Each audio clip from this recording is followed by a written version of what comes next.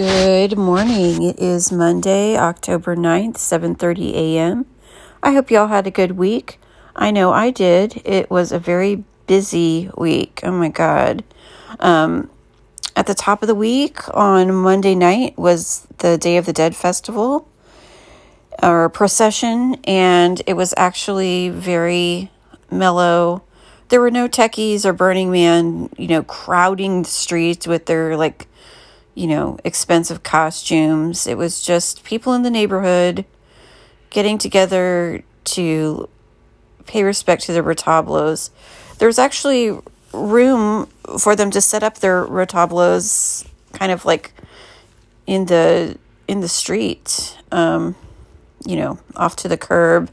But for you guys that don't know what a retablo is, it's basically a temporary shrine set up to honor ancestors, loved ones, family members who have passed away. And they usually have a lot of marigolds and candles and food. This is supposed to be the one night of the year, day of the year that the dead are able to eat. Make of that what you will. But yeah, it was overall very cool. And I'm glad that they just kept it. I'm glad that all the techies and whatnot weren't there, because they're so annoying, because they've moved back to Idaho. So the neighborhood is nice and quiet. Then, there was the election and the counting, and Trump lost, which is great. And he lost by a lot, and there were some flips, those things we all know. I'm so glad he is out. I don't really feel great about Joe Biden. I did, do what I could to get Trump out, though. We'll see what Biden does for us. Kamala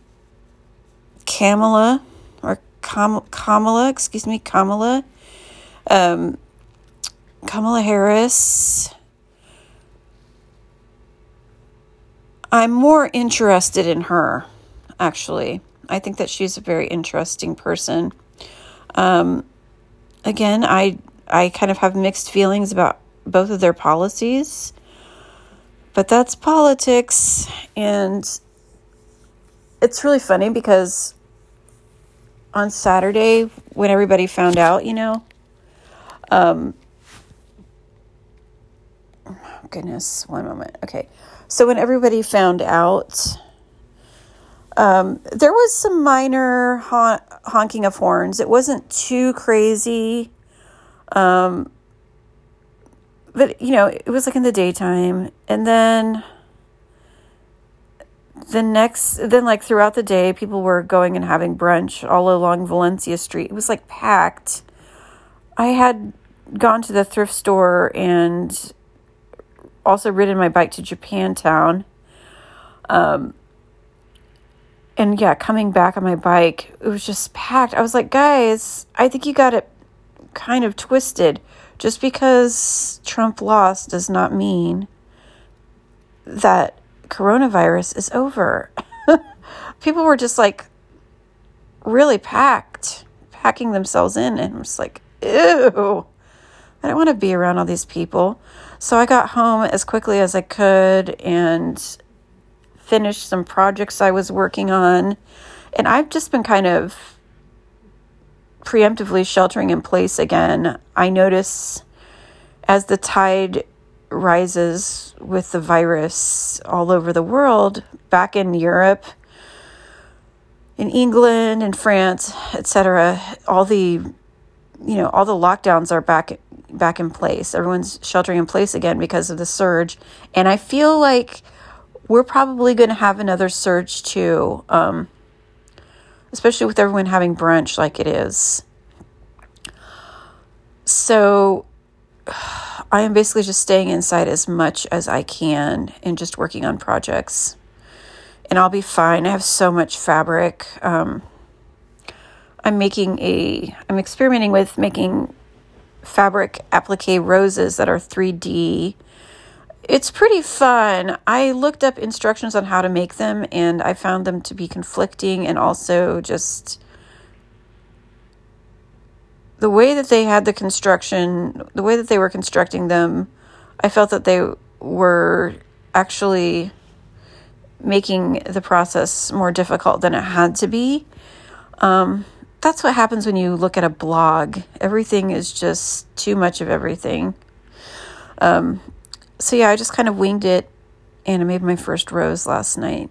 And I think I'm going to make about 6 more roses to put on a garment. I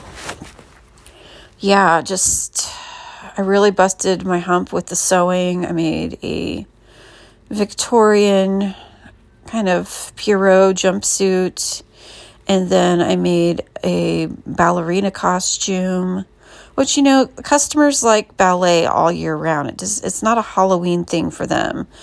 Some of them even are, they like to dance ballet, but they also like the look. And so I do my best to provide them with that. I am hopeful in some way that our country may get back on its feet in a way, morally, because I feel like we've been truly demoralized. And I shudder at the way Trump and Melania conducted themselves in their time during their time in the White House. Just everything. But the thing that really bothered me, one of the many things that bothered me, that I find just chilling, is how he ridiculed the disabled reporter, the one that I believe had cerebral palsy, and how he mimicked them. And I just, it's no way to conduct yourself as a human being, and it's certainly no way to conduct yourself as a president of the United States. So I'm glad that his heyday has been revoked. It's not over, because I really feel that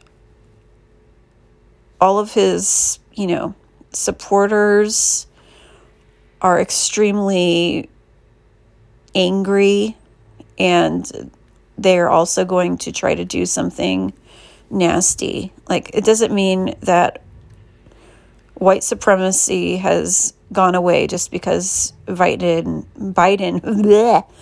has been voted in, and I'm whites. The only good thing that happened when Trump was in office is that the Band-Aid and the mask got ripped off of the disgusting white supremacy and racism in our nation. It's horrible, and I have that privilege where I don't experience the brunt of racism every day. Every time I'm just trying to go about my day. Unfortunately, the flip side of having that privilege is all the ways that I'm unaware of how I participate in and unknowingly complicit in that evil paradigm. So white people, it's more than just doing better.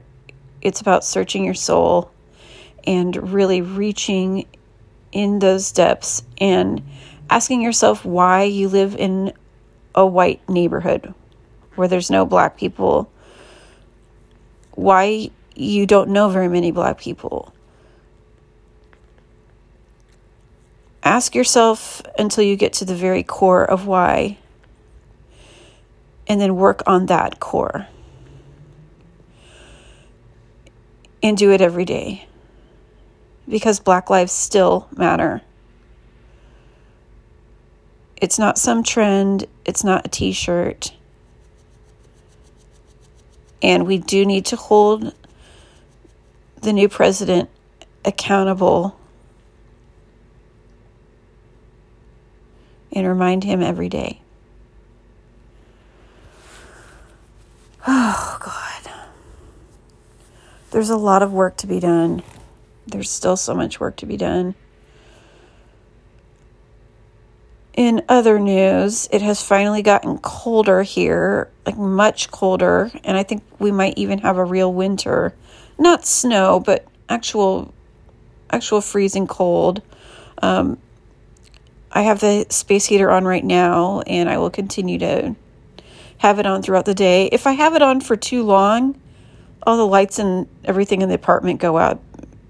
And I don't like going down to Queeferin's cage to flip the breaker box. It's scary. I don't like even being in their foyer. So yeah, there's that. And then my friend Rob is moving in upstairs in the apartment upstairs. It's been vacant for like 2 months. This mass exodus because of COVID, everyone moving back home. It just has left a lot of vacancies. So yeah, he was able to get a good deal, and I'm glad that he's moving in. And I think that will be a good thing for him as well.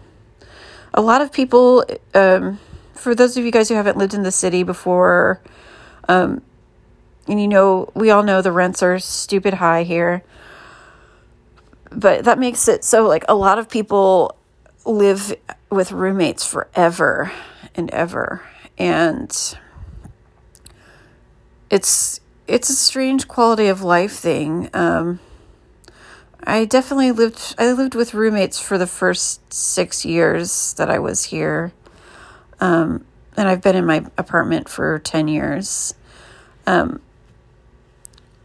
yeah, I really feel blessed to have the space that I have. I couldn't imagine doing my business and having roommates. Especially the ones that everybody has a roommate story. Here, it's just typical SF living. I don't know too many people that are just best friends with their roommate, and I don't think it's a good idea to be best friends with your roommate.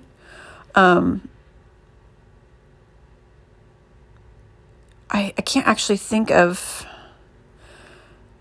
Okay, let me put it this way. The ones that I do know that claim their roommate is their best friend, it's not reciprocated. There's an imbalance of affinity, which I think is kind of amusing. I remember going out on a date with this guy like over 3 years ago, maybe almost 4 years ago. And I thought he, in the pictures, looked like Gibby Haynes from the Buttholes, but it turned out he did not. He looked like Uncle Fetster. And, he fancied himself to be a folk musician. And I'm just like, dude, I do not care. I do not care about your bands or your music. But he was also, I realized that he was obsessed with his roommate and the roommate's dog. And he talked about them constantly, and it was kind of disturbing. And, just kept referring to like, oh, at first he acted like the dog was his dog, but then later he confessed it was his roommate's dog. And I was just like, oh my gosh, I feel so bad for your roommate. Yeah, so that's what it's like when your roommate is your best friend. They're your best friend, but you're not their best friend.